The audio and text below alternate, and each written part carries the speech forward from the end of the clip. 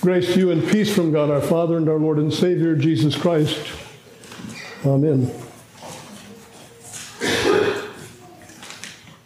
I'm quite sure you've heard the saying, mind your P's and Q's. When I hear that saying, I think it means that a person is to be on their best behavior. You may think that it means paying attention to details. Well, either one can be right. That's the case because there are different explanations in regard to the origin of that saying. One explanation is that young typesetters, people who set individual letters into place for the printing presses, an occupation that is long gone, were told to mind their P's and Q's because the lowercase letters of P's and Q's were alike. One of the letters had its stem on the right side and the other had its stem on the left side. The same mirror image occurs with the lowercase b's and d's. The typesetters were told to pay close attention to details so that the P's and the Q's would not get in the wrong places. The same meaning for that saying possibly comes from British pubs in days gone by. The ales were served in pints and quarts, and when the bar's patrons ran a tab, a P or a Q was written on a slate behind the bar. This allowed the pub's owner and his customers to keep track of their pints and quarts, how much they had to drink, and how big was their tab. Another explanation for the origin of that saying comes from this, that young children were being told to mind their manners, to be sure to say please and excuse me. For little children, the please came out as peas, and the excuse me came out as excuse me. They were to mind their P's and Q's. Jesus didn't tell his disciples to mind their P's and Q's, but he did tell them to be mindful of some things. He told them to be mindful of the things of God.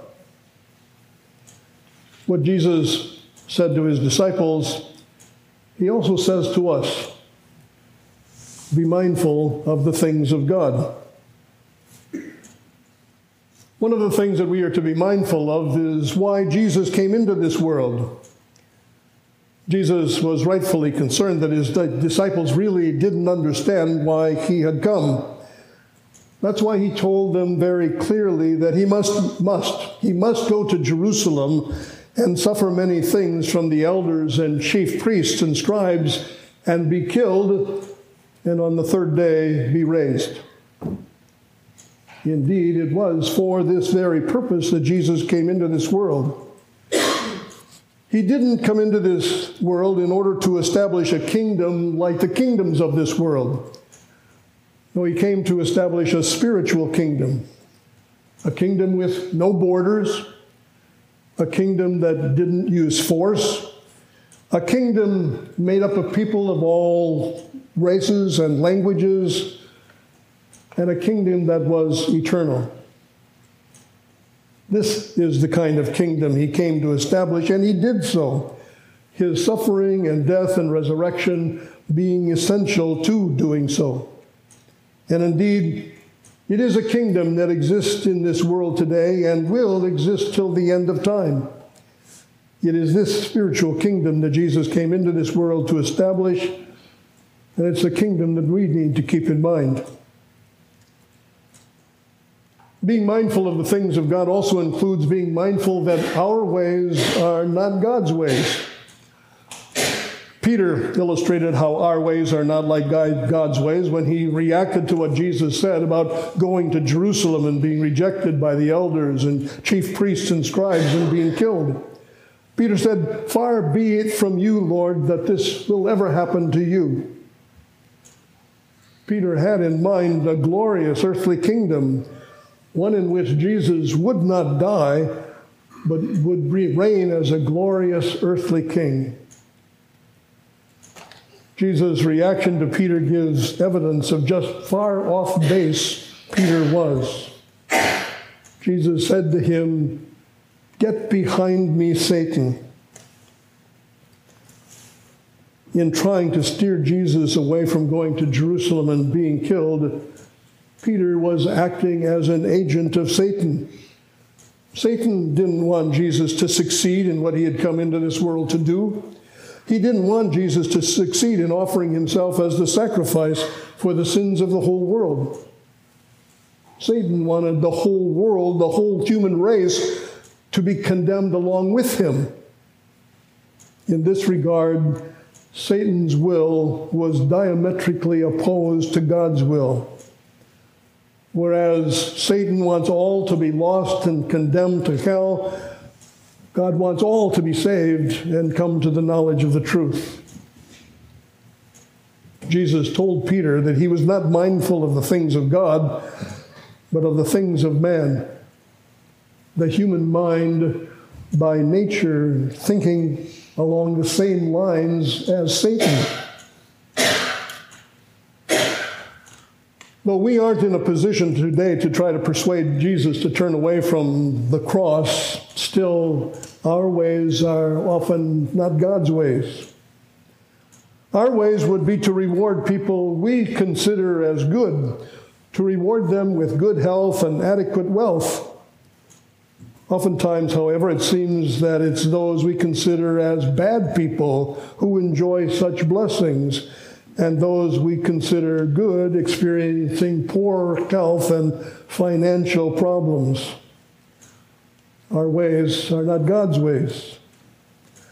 Our ways would be that there would be no wars in this world. God's ways, however, include allowing wars to take place to accomplish his good purposes which are always hidden from us.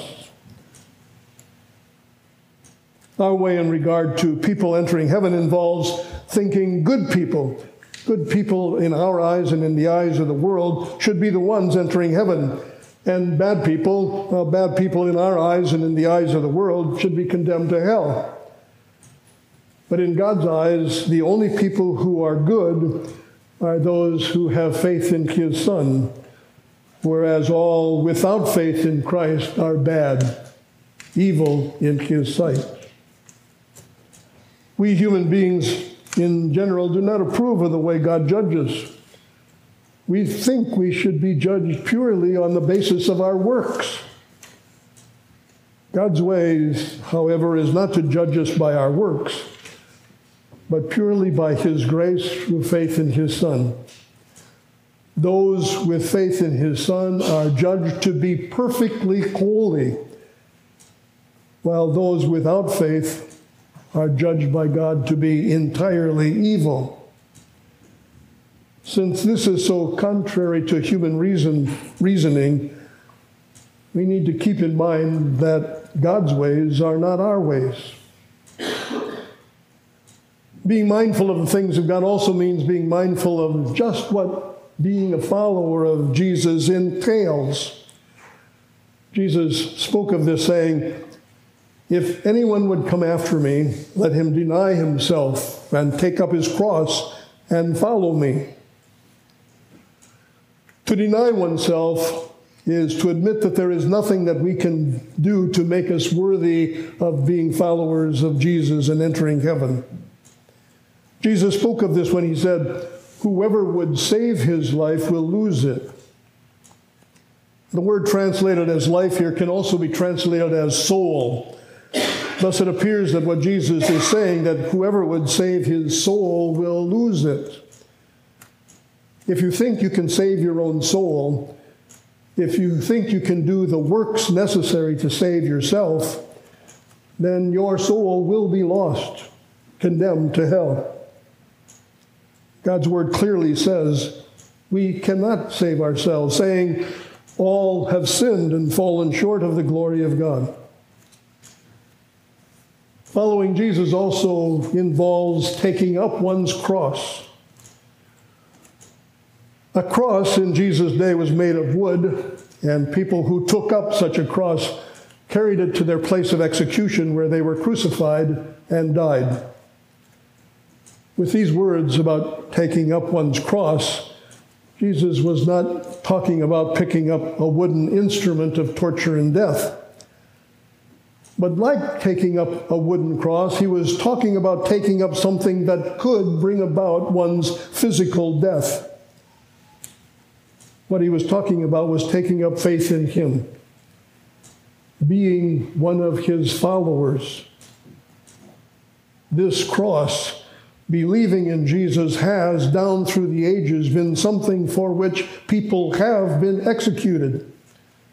Today, too, in a number of places in this world, people are being put to death because they are believers in Jesus.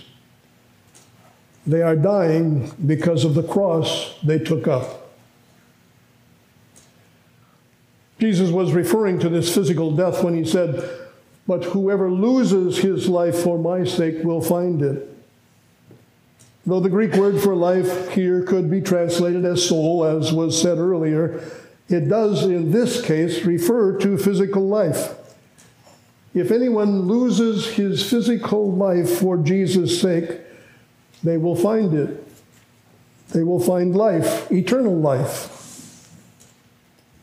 Jesus elaborates on this, saying, "For what will it profit a man if he gains the whole world and forfeits his life? Or what shall a man give in exchange for his life?" Again, here the word translated as life could also be translated as soul, and here it does have a spiritual, eternal meaning. This is the case because everyone is going to die physically. So everyone's physical life is going to be forfeited at some time. But not everyone's soul will be forfeited. If you trust in the material things of this world and not in Jesus, then you will be forfeiting your life, your soul, your eternal life. In regard to giving something in exchange for one's life, when it comes to physical life, this sometimes does take place. A person's physical life may be spared because of what's given, either a ransom paid to a kidnapper or a fortune spent for medical care. There's nothing, however, that anyone can give in exchange for their soul. Using a colloquialism, not all the tea in China can save your soul from hell. What can save your soul from hell has already been given. What's been given is the perfect life of God's Son lived for you, and the life of God's Son given into death in payment for your sins. We can be confident that Jesus accomplished the salvation of our souls because he didn't remain dead, but rose again on the third day. His victorious resurrection is proof that he accomplished what God says is the reason that he came into this world. We are told that he came into this world to seek and to save the lost, to give his life as a ransom for many, and that all who believe in him should not perish, but have eternal life. Jesus spoke about the proof of his success in accomplishing what he came into this world to do when he said, "Truly I say to you, there are some standing here who will not taste death until they see the Son of Man coming in his kingdom." Since those who heard these words of Jesus died a long time ago, having tasted death, Jesus must have been referring to something other than his coming in glory on the last day. The kingdom his disciples saw Jesus coming into was not a kingdom of glory, but a kingdom of grace. His kingdom of grace was established when Jesus died on the cross and rose from the dead. There were indeed those standing there with Jesus who wouldn't taste of death before they saw Jesus coming into his kingdom in this way. Though Jesus wasn't referring to his coming in glory when he said that there were those standing there with him who would not see death until they saw him come into his kingdom, Jesus did refer to his second coming in this lesson from Matthew. He did this when he said, "For the Son of Man will come in the glory of the Father with his angels." He added that at that time, he will repay each person according to what he has done. Though this sounds as if people will be judged or saved on the basis of their works, it can't be that way because of what other clear passages of Scripture say. Those clear passages tell us that we are not saved by our works, but by God's grace through faith in Jesus, apart from our works. The repayment for what a person has done is made after the division of the sheep and goats takes place. That is, after the righteous have been separated from the unrighteous. The unrighteous are those without faith in Jesus, and nothing good will be seen in them, only their sins. They will be rewarded according to their sins. Eternal condemnation with different degrees of suffering in hell. The righteous, on the other hand, are those with faith in Jesus. Having faith in Jesus, they will be seen as if they had never done anything wrong, having the full forgiveness of all of their sins. Only their good deeds, purified through faith in Christ, will be seen by the judge Jesus. They will hear Jesus say to them, "Come, you blessed of my Father, inherit the kingdom prepared for you from the foundation of the world."